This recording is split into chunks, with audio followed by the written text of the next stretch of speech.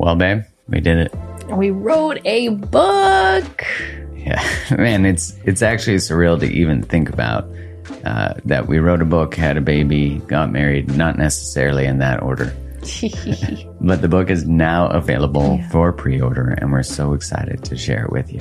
Oh, so looking forward to getting this book into your hands, to be in dialogue and conversation with all of you as we continue to liberate love from old imprints and codependent dynamics that keep us small, stuck, and stagnant. Yeah, no matter your relationship status, this book walks you through what shaped you, why do you do what you do in a relationship.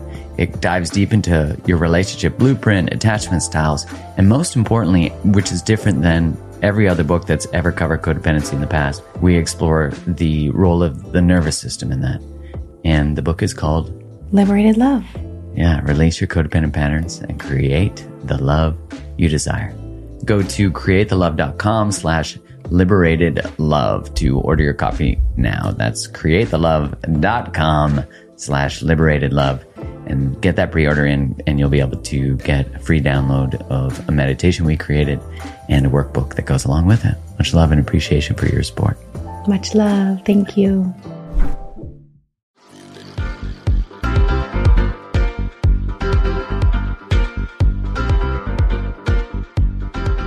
Hello and welcome to another episode of the Mark Groves Podcast. Today I have on the show an expert on emotions.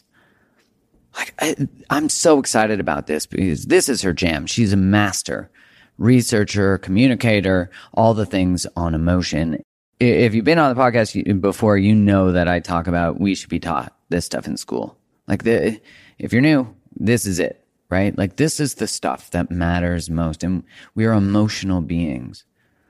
And the way that we interact with our emotions is based on what was modeled for us till we learn something differently. And so you can learn something differently. You can learn how to relate to your feelings in a completely different way. But it does involve learning new things and in turn sort of unlearning what was previously taught. And that's done by acknowledging what we were taught, separating what we were taught from what is right, what feels good, what is connective rather than disconnective, what emotions and how we engage in them in order to protect ourselves. And this involves the excavating of looking at what were some of the explicit and implicit things I was taught as a kid about feelings. And we learn them through our culture, through our media, through our families, through our schools, through our religions. And so start to ask yourself questions like, oh, did we fight in my family? Did I watch conflict get navigated in a healthy way? Was there no conflict? Which some people say oh yeah, we didn't fight in my house. It was great. That's not great because it's not an absence of conflict that's healthy. It's how conflict is navigated that matters. Conflict is essential because we have two different worlds or many more than two in family systems and communities bumping up against each other. And how do we navigate those things where we find unity, compromise, a way forward? And that's what healthy communication does. But emotion provides us with information.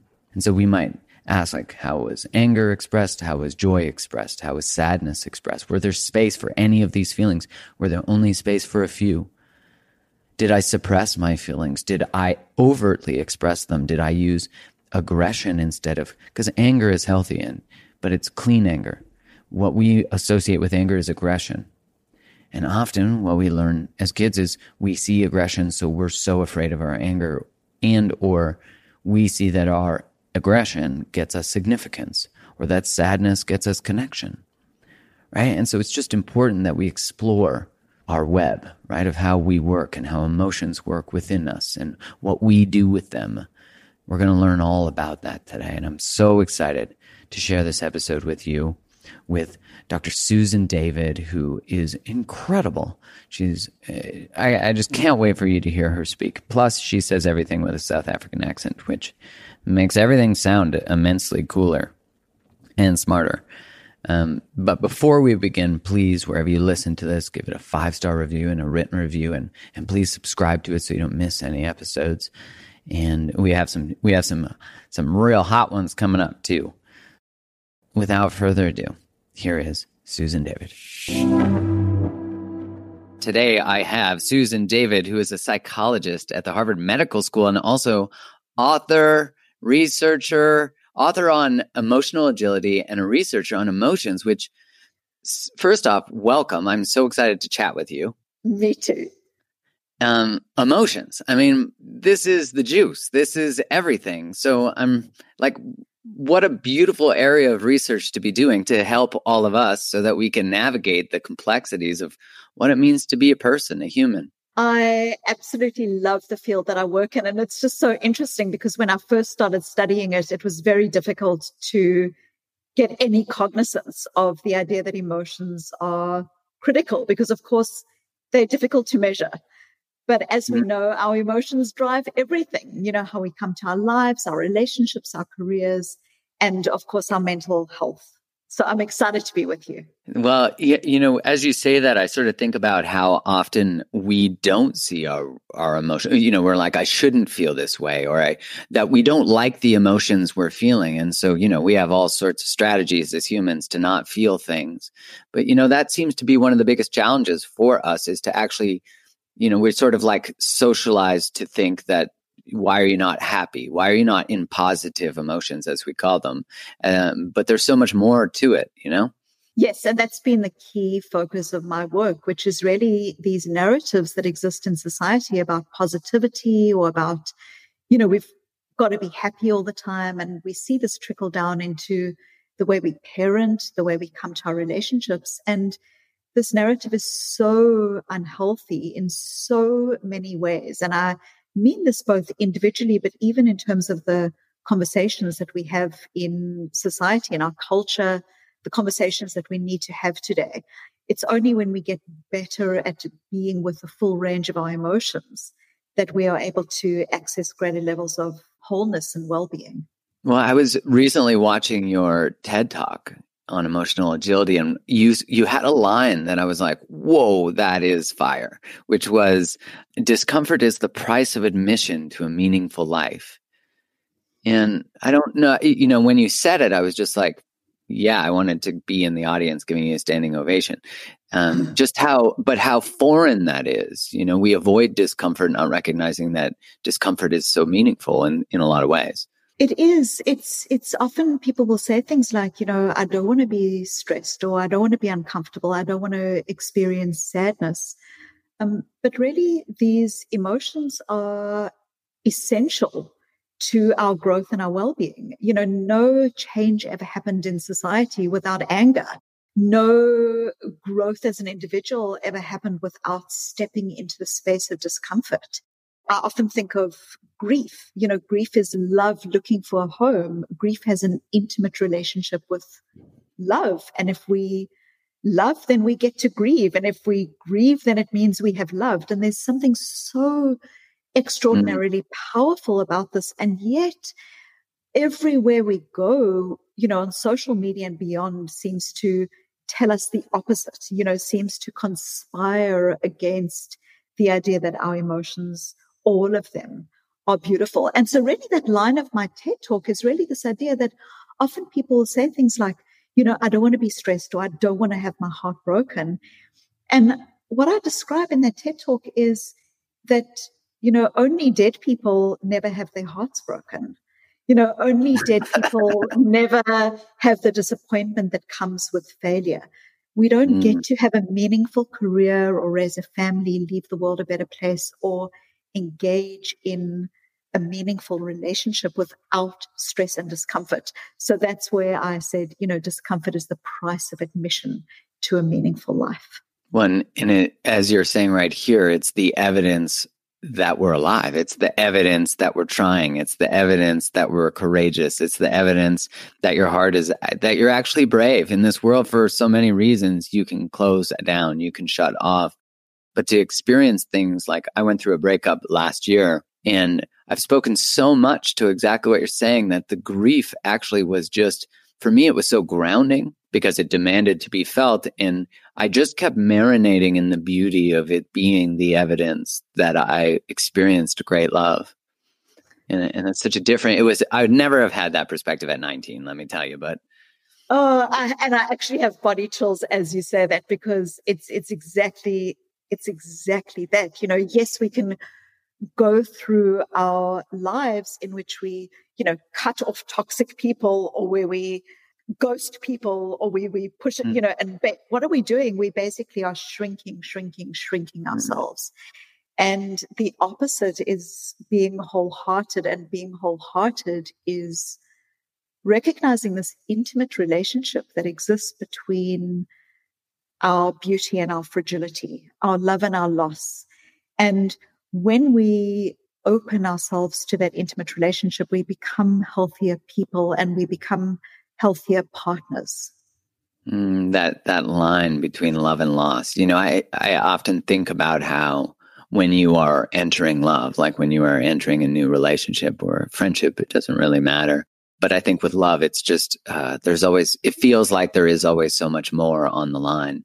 When we're entering that relationship, we're sort of like literally also taking on, as we're opening to them, taking on what it would be like to lose them. At the same time, both things exist. And I find if you're not conscious of that, because it exists, whether you're aware of it or not, but if you're not aware of it, it can cause us to not allow ourselves to be open into love.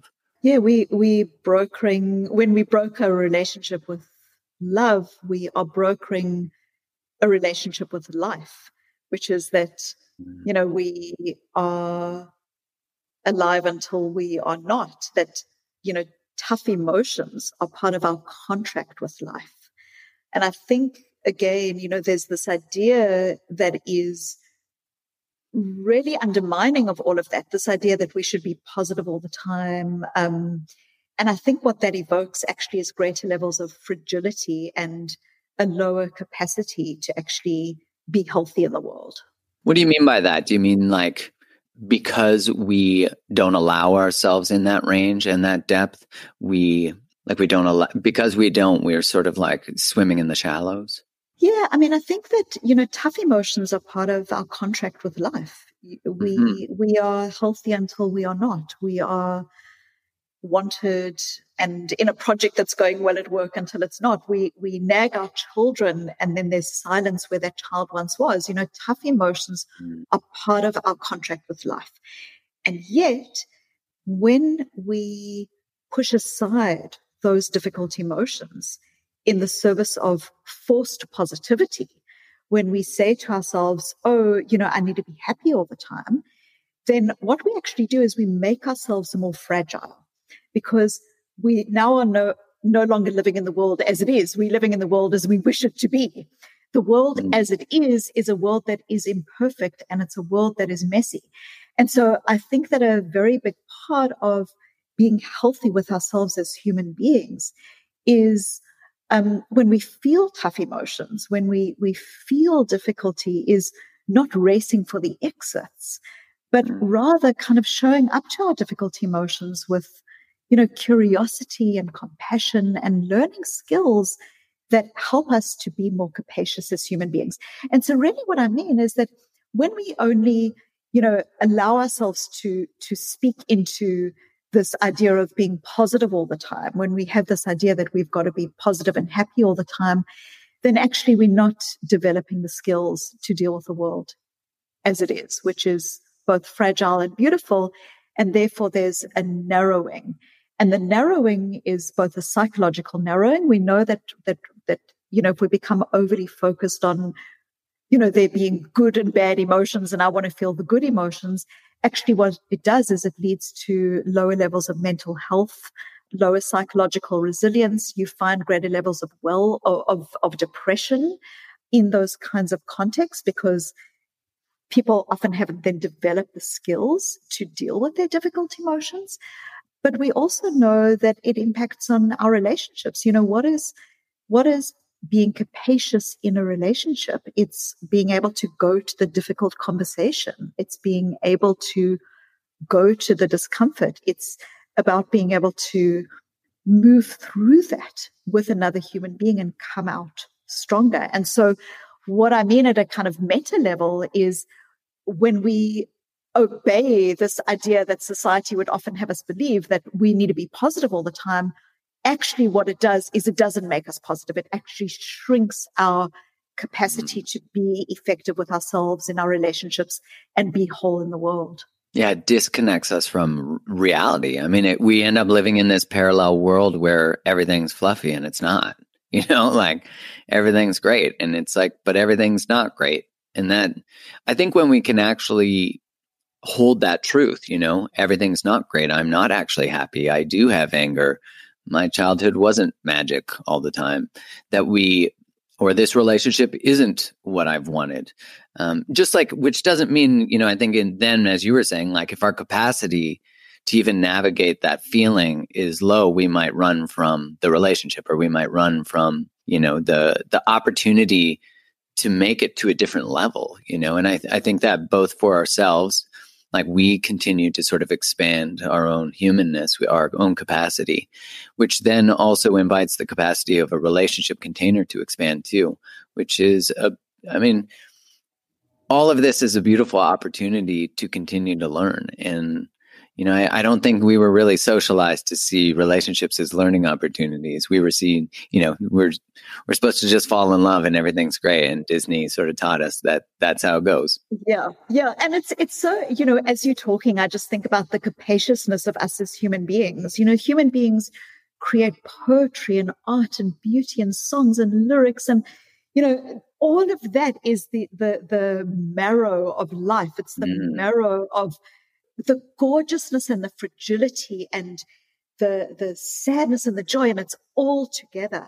But what does that mean for us as human beings in practical terms? What it means in practical terms is that when we feel difficult emotions, if we just push them aside, or if we try to run away from them, or if we don't open ourselves with curiosity and learning and grace to those difficult emotions, then we become very unidimensional. And I think that when we think about our relationships, but also when we think about our capacity as humans, it's expanding into the nuance, which is that emotions are not good or bad.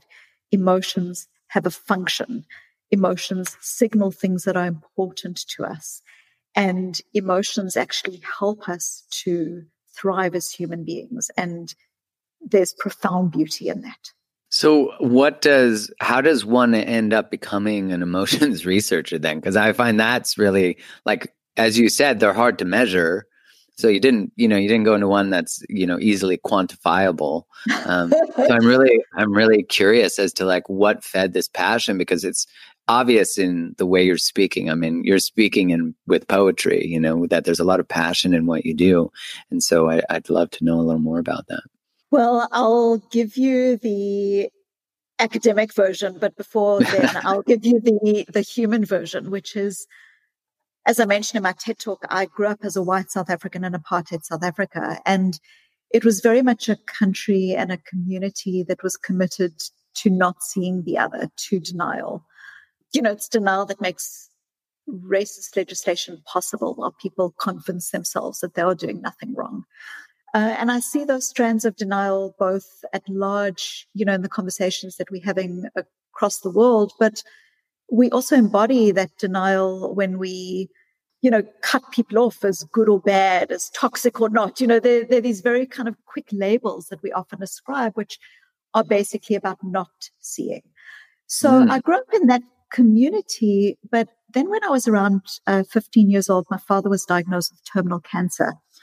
And I recall my mother coming and telling me to say goodbye to him.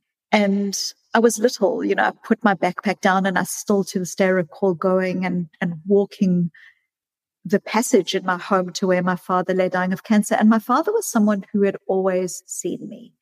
He had always seen me, and he had always really engaged with me in the way that I'm describing. I remember many years before my dad died, I remember being scared that one day he was going to die. At that point, he hadn't been diagnosed with cancer. Like, I was just a 5-year-old that had become aware of my own mortality. And I recall having a conversation with my father one night when I found my way into my parents' bed. And I said to my father, promise me you'll never die. promise me you'll never die. And I remember being this little child saying this to him. And my father could have said to me, don't worry, like, I'm going to be around. Everything's going to be okay. He could have buffeted me with forced, toxic, false positivity.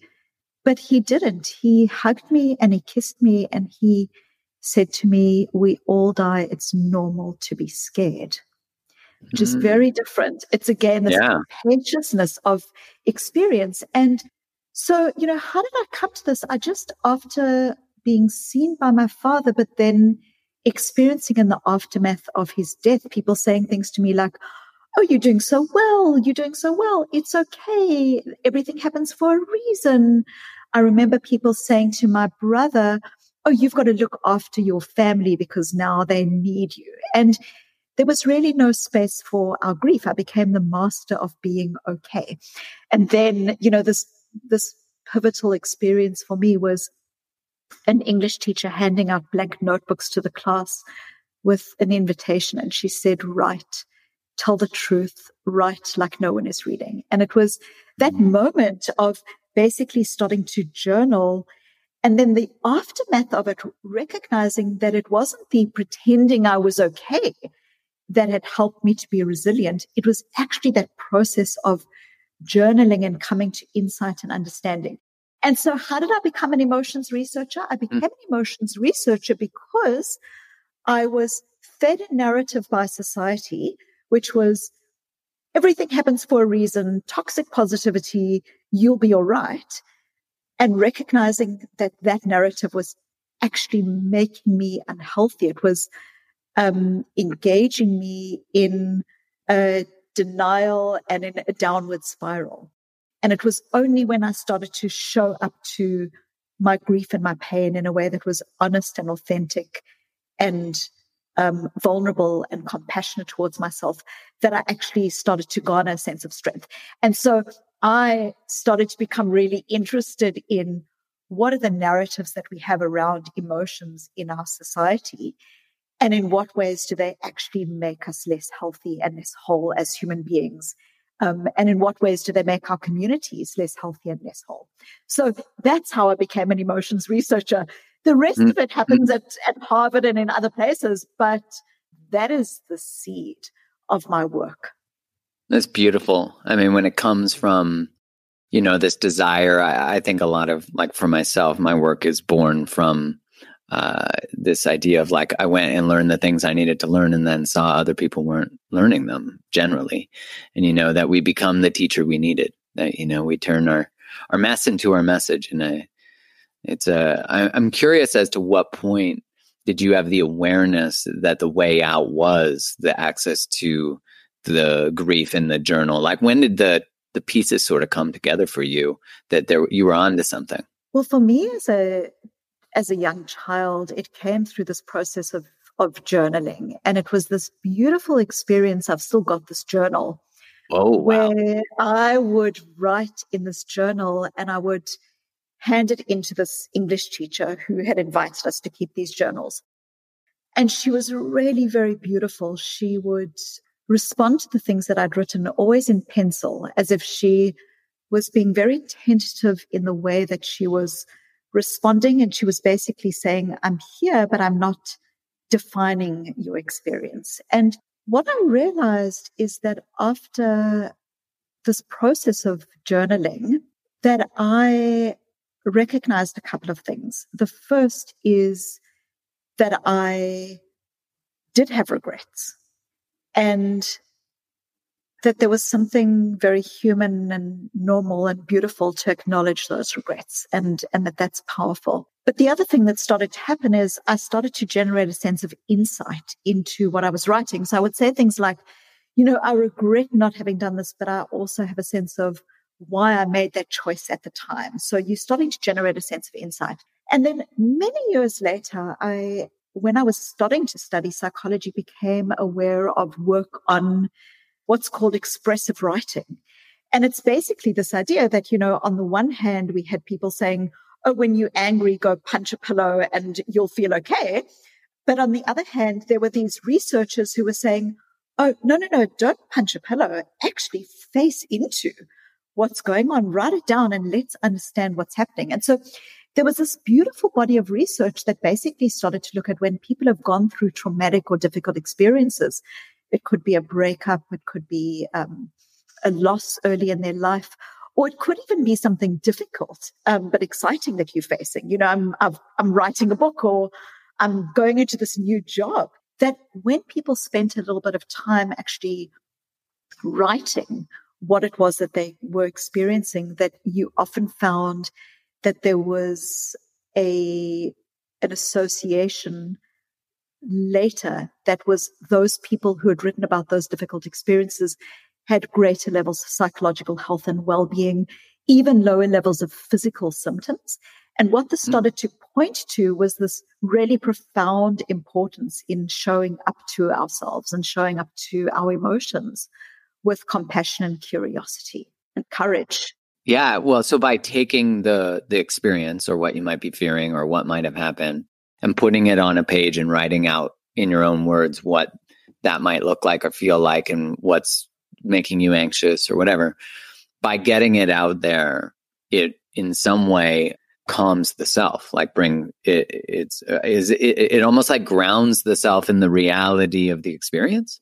It's starting to ground the self, and it's starting to help you generate a sense of insight. So for instance, when people do these kind of writing experiments, and you can actually start looking at like what kind of positive emotion words do they use, what kind of so-called negative emotion words do they use, what kind of, you can actually start counting linguistically what it is that they're using. And what you can start realizing is that people who go through difficult experiences and who move beyond those experiences in successful, resilient ways have a couple of hallmarks to their writing.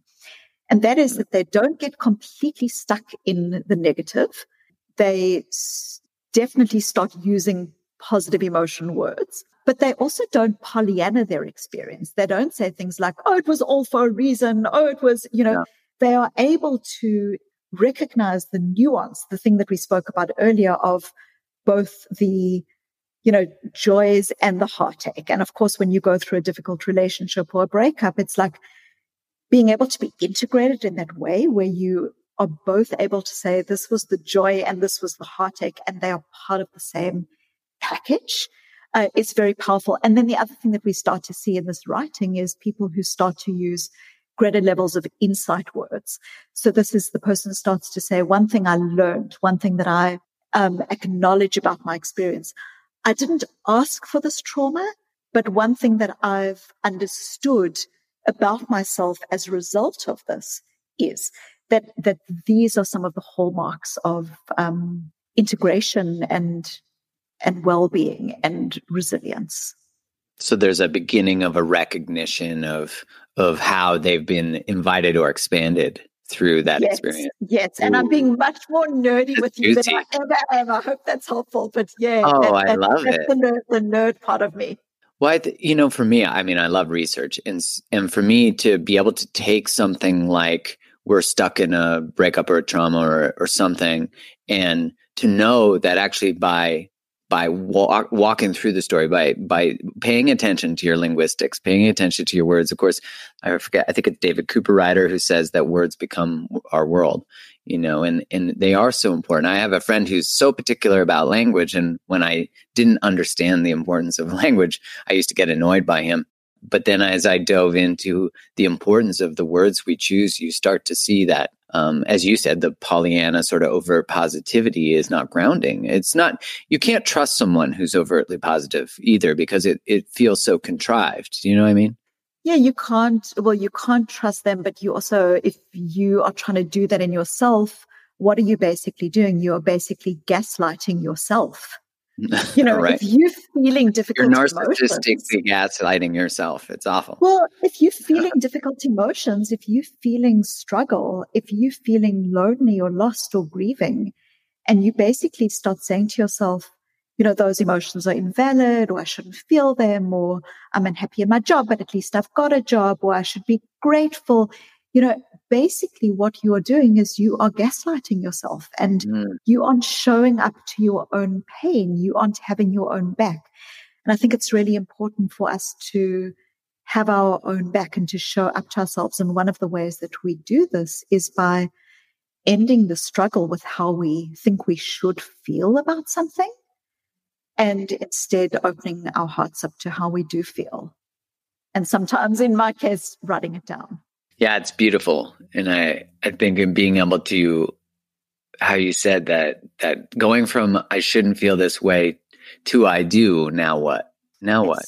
You know? So now what? Now what? And I can share some strategies that are helpful. But, sometimes think about this as almost like you've probably had that experience where you've been in a restaurant and you see this little child who's decided to go off and explore the restaurant. And it's the most beautiful thing because you'll often see the little toddler like racing off and then turning back and seeing his or her parents or caregiver there at the table. And then what does the child do? They gleefully go and explore more. And then they turn back to see that the caregiver's still there. And then what do? They gleefully go and explore more. And what is really happening there is the child is recognizing that they've got a safe base. The child is recognizing that if something goes wrong, that the caregiver is going to be there to help them. And it's that recognition that allows the child to explore, to take risks, to learn, to grow. And the same is true for ourselves, that when we have our own backs, when we are experiencing something difficult, but we come to that difficulty not by gaslighting ourselves, but with compassion and saying, this is really difficult. Like, it's tough to have your heart broken, or it's tough to be in a situation where you feel like you don't really trust yourself or the other person. And like, this is tough. Instead of trying to persuade yourself that you should feel or trust or do whatever it is. So showing up to yourself in that way that's like really compassionate, what it does is it allows you to know that you've got your own back. And it's that then allows you to explore, to grow, to learn and create.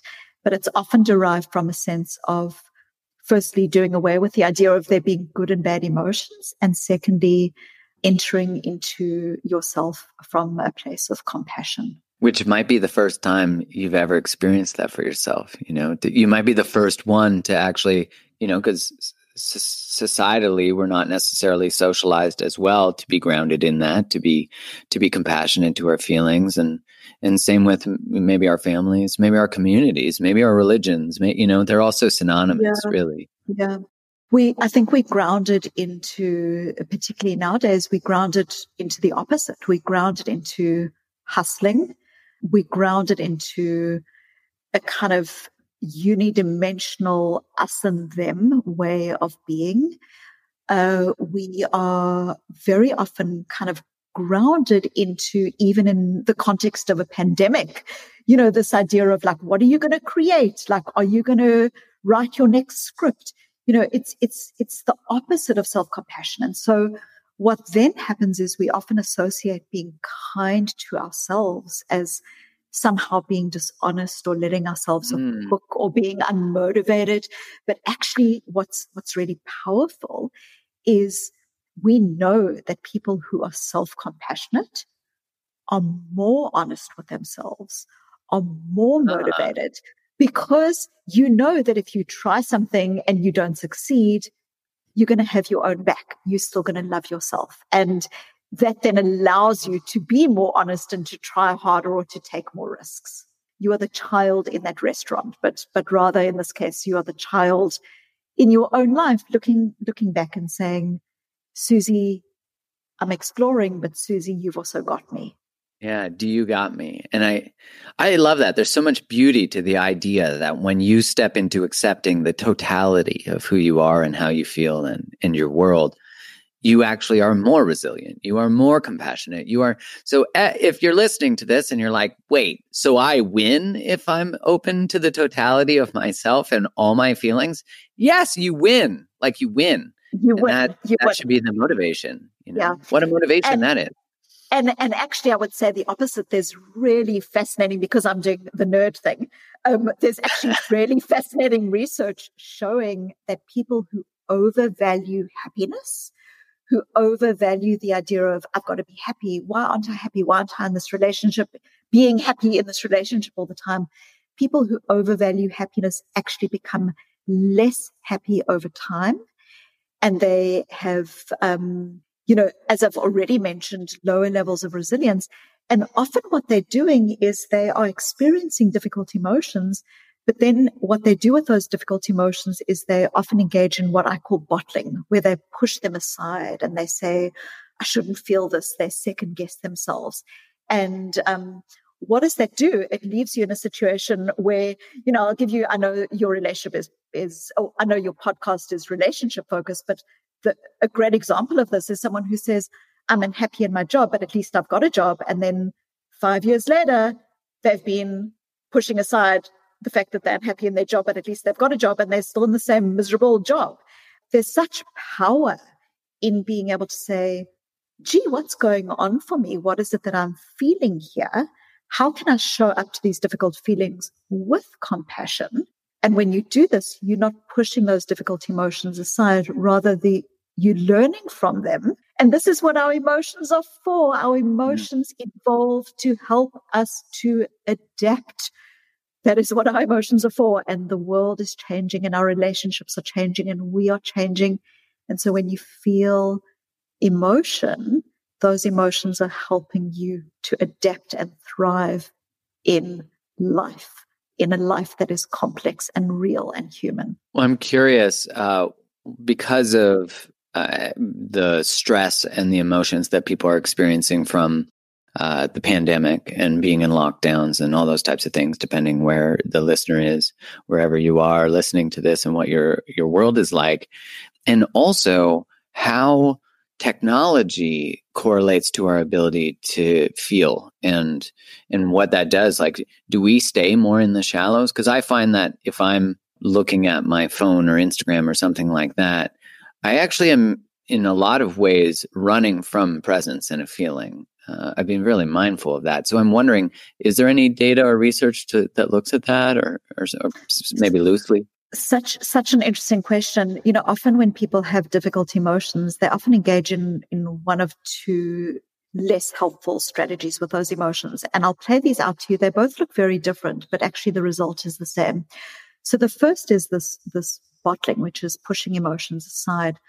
And often when people bottle emotions, they often engage in other ways to almost help them manage the emotions, but they all are hallmarked by the fact that it's avoidant. So going on social media, getting lost on Netflix, procrastination, of course, in its most extreme, alcohol, oversleeping. Like, these are all ways that we can deal with our difficult emotion, but that are not helpful because the situation in its reality is not being dealt with. We're just tinkering at the sides and around everything. And it's basically a fundamentally avoidance strategy. The other way we often deal with our difficult emotions is we do what I call brooding. Brooding is when we get so stuck in our difficult emotion that it colors everything. Oh my goodness, I feel what I feel. This is terrible. This is awful. I've been so wronged. And if you kind of imagine metaphorically what this could look like, it's almost like bottling is you've got these emotions, and these emotions, it's this heavy box of books that you are carrying. And bottling is where you try to hold the books away from you as far away as you can, Yeah. And over time, your arms hurt and your heart hurts and your feet hurt and you drop the books. And the other, which is brooding, is that you are so immersed, you're holding that box of books so tightly to you that your arms are hurting and your heart is hurting and your feet are hurting. And ultimately you drop the books. Now, what is the cost? The cost is that both of these ways of being are associated with lower levels of well-being, more difficulty in relationships. You either, when you're pushing aside difficult emotions, are not able to be vulnerable with others. Therefore, you're not able to enter into a space of vulnerability. You are, avoiding difficult conversations. And so you are, again, establishing this unidimensional way of being.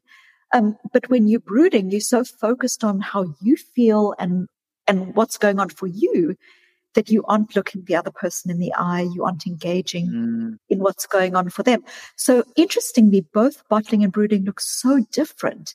And yet there's a real cost in terms of our well-being, our relationships, and our ability to be present in the now. And this is where my work on emotional agility comes in, which is really saying, like, what is the third way?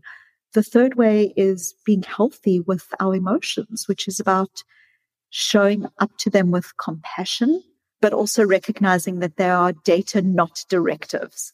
And this is where some of the data, not directives. And this is where it's helpful. I can talk about some strategies. Yeah. I'm sure everyone listening is like, don't just leave us with the info. This has been fun. And data, not directives. And Susan has a beautiful accent, but we need some strategies. Okay, so the first set of strategies is what I've already mentioned, which is the compassion. But what does that really look like? If you're struggling, imagine the 5-year-old you, the hurt Mark, coming and saying, like, I'm hurt. The first thing you would not do to that hurting 5-year-old is to tell them that they were stupid or that they, lack judgment. The first thing that you would do to that hurting child is you would take the child in your arms and you would love them. And so for anyone who's hurting right now or even experiencing tough emotions, just recognize that being in a pandemic or being in grief or being in a relationship breakup is tough. And there's a child inside of you that's hurting and that needs to be loved. And so just loving yourself and asking yourself, what does the 5-year-old in me need right now, is extremely powerful. A second part of this is, again, seeing if you can do away with narratives about what you should or shouldn't feel. This is what you do feel. But now for some, really this idea of data, not directives. What do I really mean here? Our emotions are signposts to the things that we care about. When you feel grief, that grief is a signpost of love looking for its home.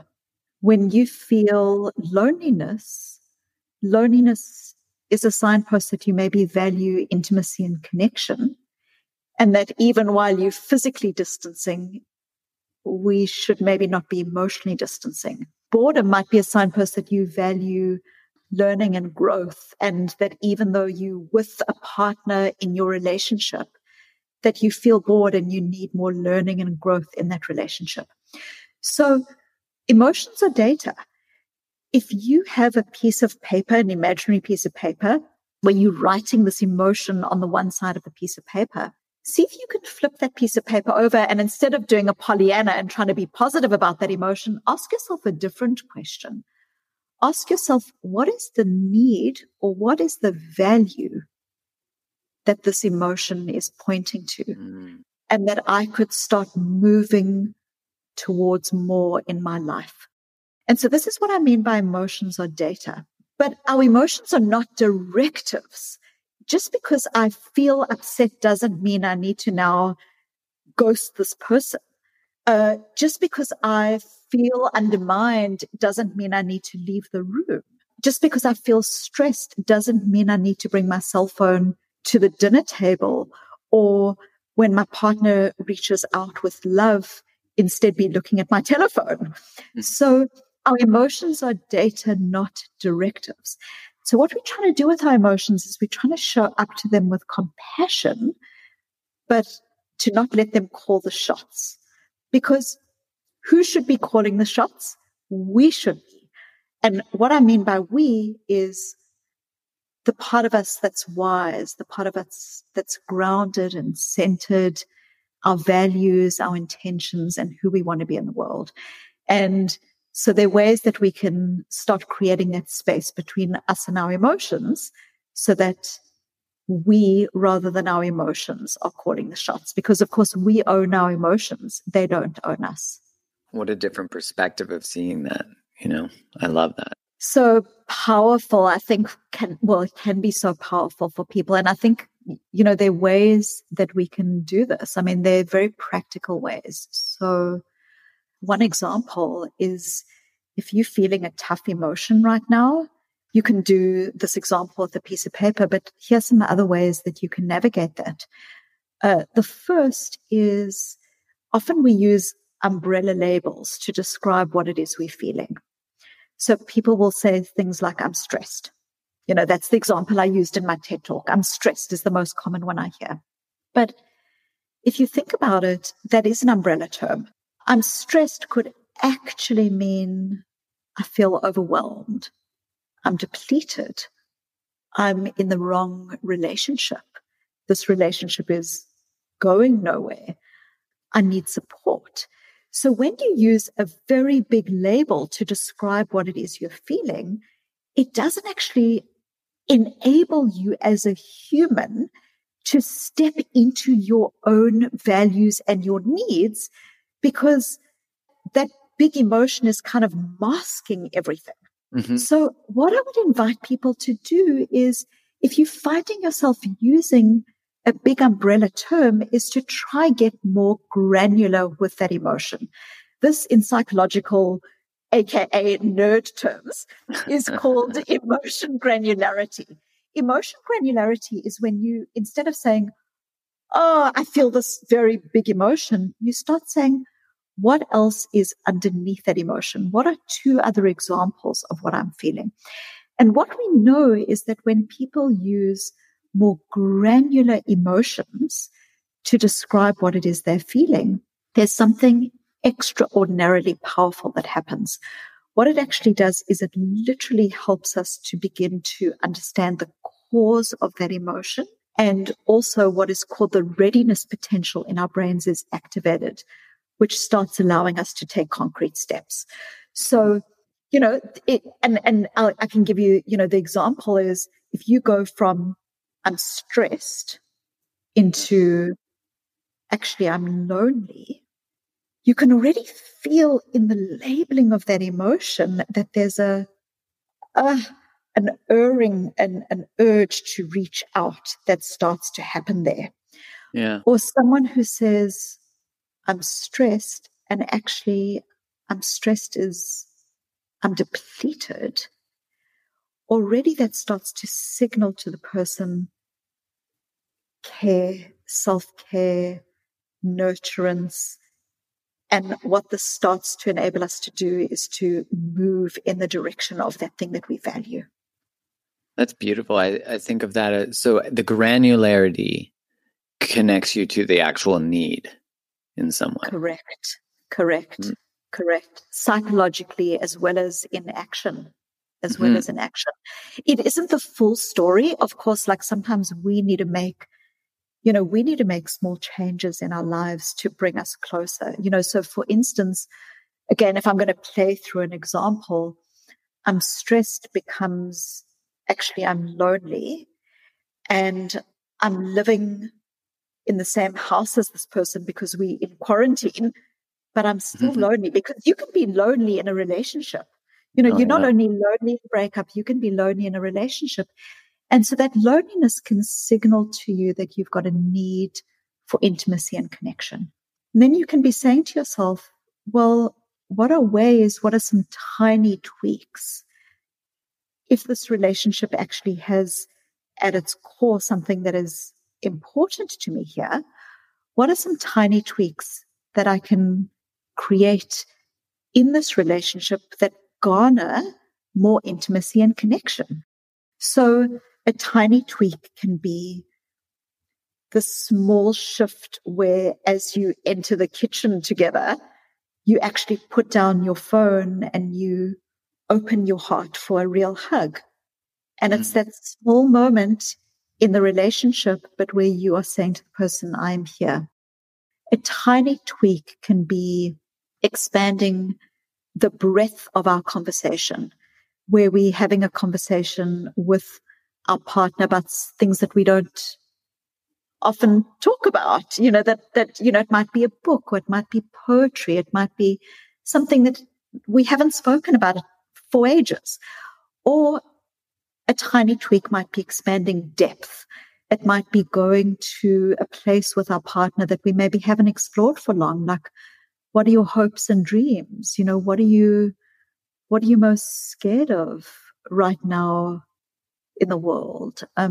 What is your greatest wish for when all of this is over? If you were talking about a pandemic.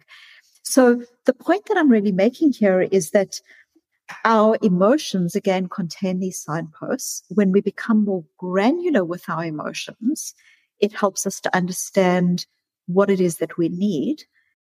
But the other part of it is that values are qualities of action. So if you value connection, or if you value support, then one of the things that we need to do is we need to take steps in our lives that move us towards those things. And I often think that this is almost like, when you're riding a bicycle, you only stay upright when you keep on moving in the direction that you want to go. And it's the same with our relationships. It's like, what is this emotion signaling? What is it that I need? And then how can I bring myself closer towards that need? And again, I'm using this in the context of relationships, but you could apply this to any aspect of, your career, or how you interfacing with your parents, or even how you are parenting. What are my emotions telling me? How can I show up to that with compassion and curiosity? What are they signaling about my need? And how can I bring myself towards those values in ways that are sustainable and helpful? They can also be applied to your health behaviors. I feel stressed, therefore I just want to watch TV. But what is my stress really? My stress really is that I, need a little bit of self-care. Okay, I just want to watch TV. How can I engage in self-care in a way that is congruent with my value of health? Maybe today I'm not going for a run, I'm going for a walk. It's a different way of engaging with ourselves. I think sometimes we forget, or get so in a role or a mode where our values, we forget what we value, or we don't stand in what we value. We get by not, and I guess it's sort of a cascade or a conundrum. It's like, if you're afraid or don't want to feel certain emotions, then you avoid those emotions, which actually ends up abandoning your value. And you have to abandon your values in order to avoid the feeling. And of course you would feel depleted and not centered and lost and anxious and depressed and all the things. And I love that idea that the sort of beacon home is to re-embrace your values, and then ask yourself, how do I show up emotionally, or in this relationship, or in my work, or if I was in my values? Mark, I think what you describe is so profoundly important, because I think what happens over time, and even what you describe with this, getting lost in social media and so on, what is it? It's often about an emptiness. It's about an emptiness inside. Going from relationship to relationship is often about an emptiness inside. Engaging in other ways of trying to cope are often about the emptiness inside, and no one can fill us. Internal pain always comes out, always, and no one can fill us. So part of the grounding, and this is such an important part of my work, is really about this idea of values and what you describe, which is people saying, I've got no idea what I care about. I know what my religion is telling me to care about. I know what my parents told me to care about, but I don't know who I am as a person, is something that I talk about in emotional agility. And there are ways that we can start to really get at this, to understand what our values are. The first is by just, again, opening your heart to these difficult emotions and just starting to say, if I'm curious with that difficult emotion, what is it telling me I need? Mm-hmm. So that emotion signposts values. But there are other ways of as well. We can set ourselves at the end of a day, what did I do today that was worthwhile? And here I'm saying, not what did I do today that was fun? Not what did I do today that made me happy? Because sometimes, you can go to a party and we can do lots of stuff that's fun. but it's not the same as worthwhile. Worthwhile is a very different question. Sometimes the most difficult things we do in our lives are worthwhile. Sometimes the difficult conversation, sometimes the difficult piece of work is worthwhile. And so asking ourselves, what did I do today that was worthwhile, starts to help to ground us in, it was that connection that was worthwhile. It was the learning my way through this difficult concept that was worthwhile. That starts to signal the stuff that's important to us. And there's definitely not the last thing, but another thing that I think is really important when we think about values is often people say things like, but what about if my values are in conflict? What if I value work and relationship? What if I value work and home and they're in conflict? And the way that I think of values is slightly different. I actually don't think that our values are in conflict. I think what happens is sometimes some values are more front and center than others. So sometimes you're going through a very difficult time in your life and you might focus on your relationship or you might focus on your work. But I don't think values are in conflict. I think often what's in conflict are our goals. Our goals. I want to be in this place with you right now, but I also want to be in that place doing that other thing. And part of that is recognizing again the fragility of the beauty of human beings, that we aren't omnipotent and we aren't omnipresent, and sometimes we make choices, and sometimes choices are difficult, and sometimes we need to let go of the pain that comes with not being able to have everything, because there is God forbid. God forbid. Right. But yeah, I think value, and it's often not values that are in conflict. It's often our goals. And often we can start saying to ourselves, if I value this relationship and I, for instance, value being immersed in this thing as an example that I'm working on right now, how can it not be an either or? How can I be committed to this thing that I'm working on, but also signal to you, my partner, that I love you and that I care about you?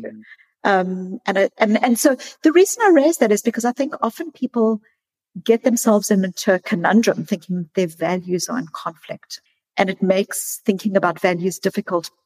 But I don't think it's values. I think it's actually about goals and thinking about how we can prioritize and phase and focus on different things at different times. Yeah, it makes me think of that difference between compromise and self-abandonment. Like I find if you're compromising in any relationship, or it could be at work, it deepens intimacy. You might not be getting exactly what you wanted, but that it deepens intimacy and trust, and it actually deepens the relationship. It's where self-abandonment, although it gives the illusion of bringing the relationship closer together, it actually brings it further apart, and it deepens resentment. So it becomes this delicate dance, which I think we all know the taste of resentment. It doesn't taste great. But that you have to self-abandon to know what self-abandonment is. You have to do these lines, like you were saying, this dance between values is also negotiating that you don't have to have it all at once, as you said. Like it can be prioritizing and learning discernment. And as you said before too, like having your own back and recognizing, hey, like I might not get that right now, but this is what's going to occur, and I'll get that eventually. Or maybe I'm ready to let that go because I get connection, or whatever it might be. It's so powerful. As you talk, I actually think about my husband. So I've been extremely happily married for 26 years.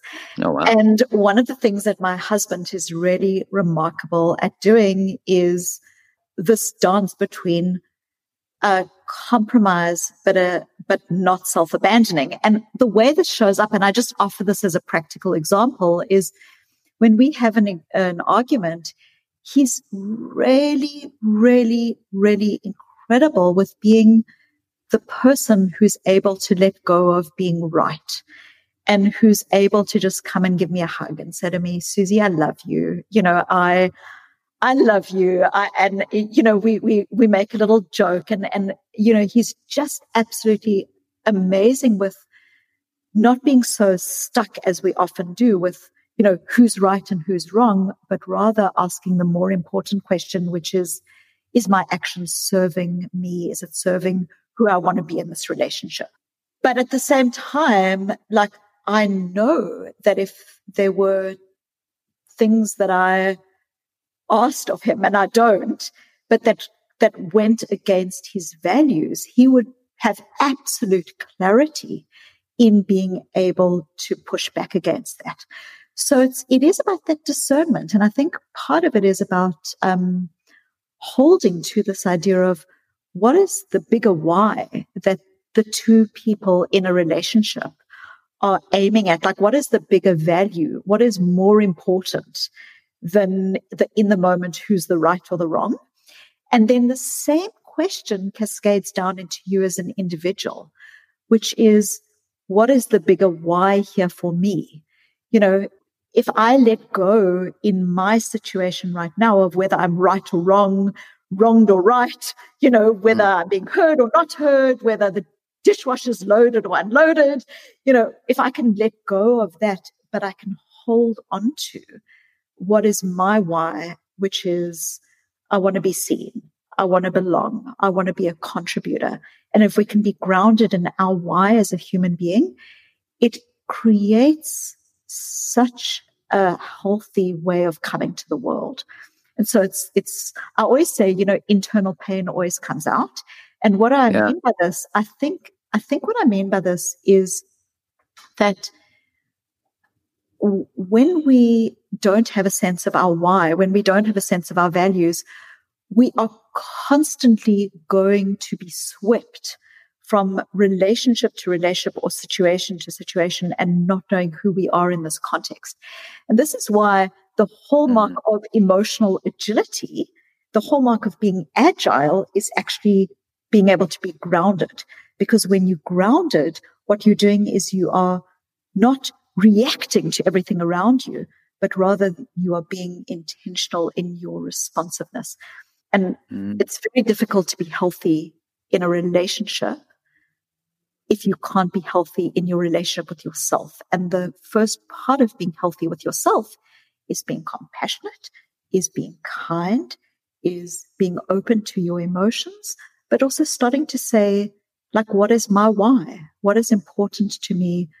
What is the litmus of whether I'm moving towards what's important or not?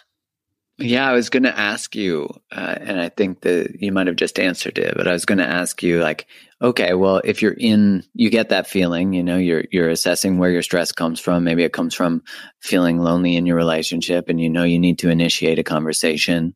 I find so often people, that's where they stop, right? They have the awareness, but it's that leap that requires the initiation of the conversation. It's the leap of embracing a feeling you may have never been taught to embrace and to act upon with to sort of mobilize yourself. So, I think maybe you just nailed it with that idea of when you know what you value, then you can ask, is having the courageous conversation, is not having an alignment with my values? And if it's not, I think that's exactly, it's so interesting when you're an emotions researcher, often people, or when you work in the area of emotions, often people say things to you like, so when you're upset with your spouse, should you have it out with them? Should you not have it out with them? And it's like, you don't want to keep saying like, it depends. But actually what it depends on is your values. And what I mean by this is, imagine if fairness is one of your values, okay? And you say to yourself, oh, should I have the conversation? And you're like getting yourself into this thing of like, should I? Okay. But if you step back and you say, fairness is really important to me, you can then start saying, how fair is it to my loved one if I don't have this conversation with them? Okay? That's a good one. How fair is it to me if I don't have this conversation? How fair is it to the relationship if I don't have this conversation? How can I have the conversation in a way that is fair? And then you speaking with your partner and you're saying, I have this need and I'm wondering if you would be willing to have this conversation.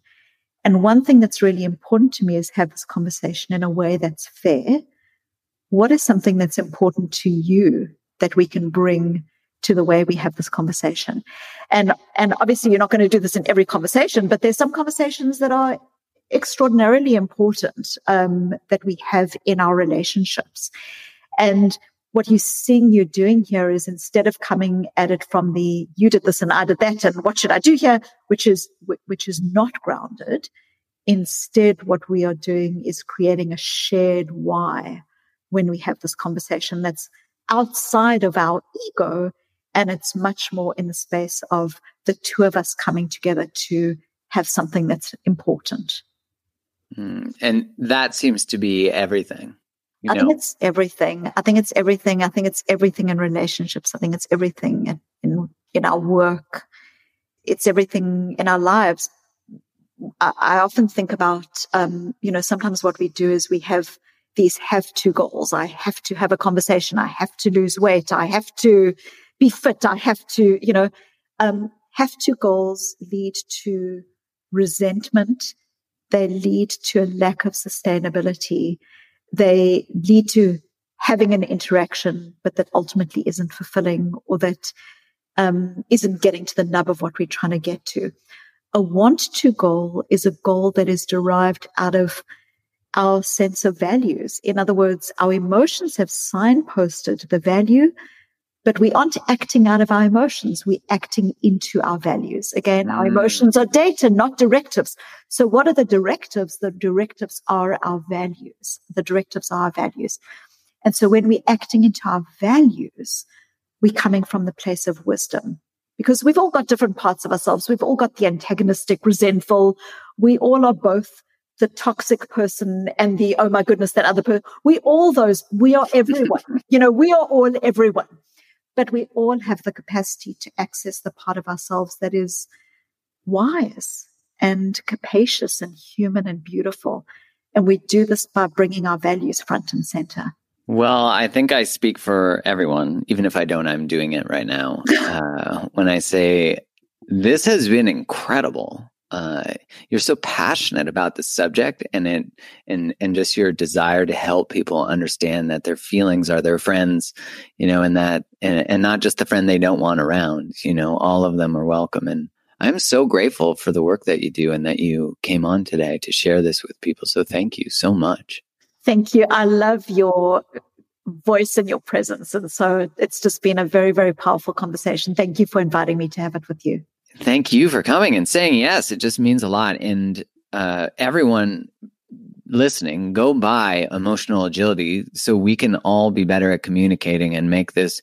I mean, that's ultimately how we heal the world, is by changing ourselves and having this space within ourselves to have conversations with ourselves that we can then have with other people. Extend that same space of capacity, that same space of compassion.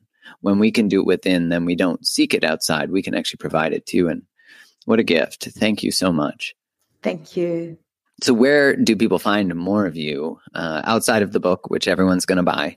Yeah, well, I think there's 3 places. The first is the book. The second is my TED Talk, which is just an introduction to some of my work, which is called The Gift and Power of Emotional Courage. And then the third, which is just a very practical activity that a lot of people have enjoyed, is I've got a free quiz on my website, and it's very quick. About 140,000 people have taken it now. And wow. It asks a couple of questions about how you deal with emotions, about your values, and then it gives a free 10-page report. And you can find that on susandavid.com/learn, LEARN, with a South African accent. Perfect. I'll make sure that these links are in the show notes for everyone listening. And thank you so much for being here today. Thank you. Thanks so much for tuning in to today's episode. If this episode resonated with you, one of the best ways to support the show is to go subscribe to the podcast so you don't miss any more. Leave a 5-star review on Apple Podcasts or wherever you listen to it, or share the episode with your community on Instagram or whatever social place you like to hang out. This helps get it into more people's ears, and I'm so grateful for your support, always. Thanks again for tuning in. Much love.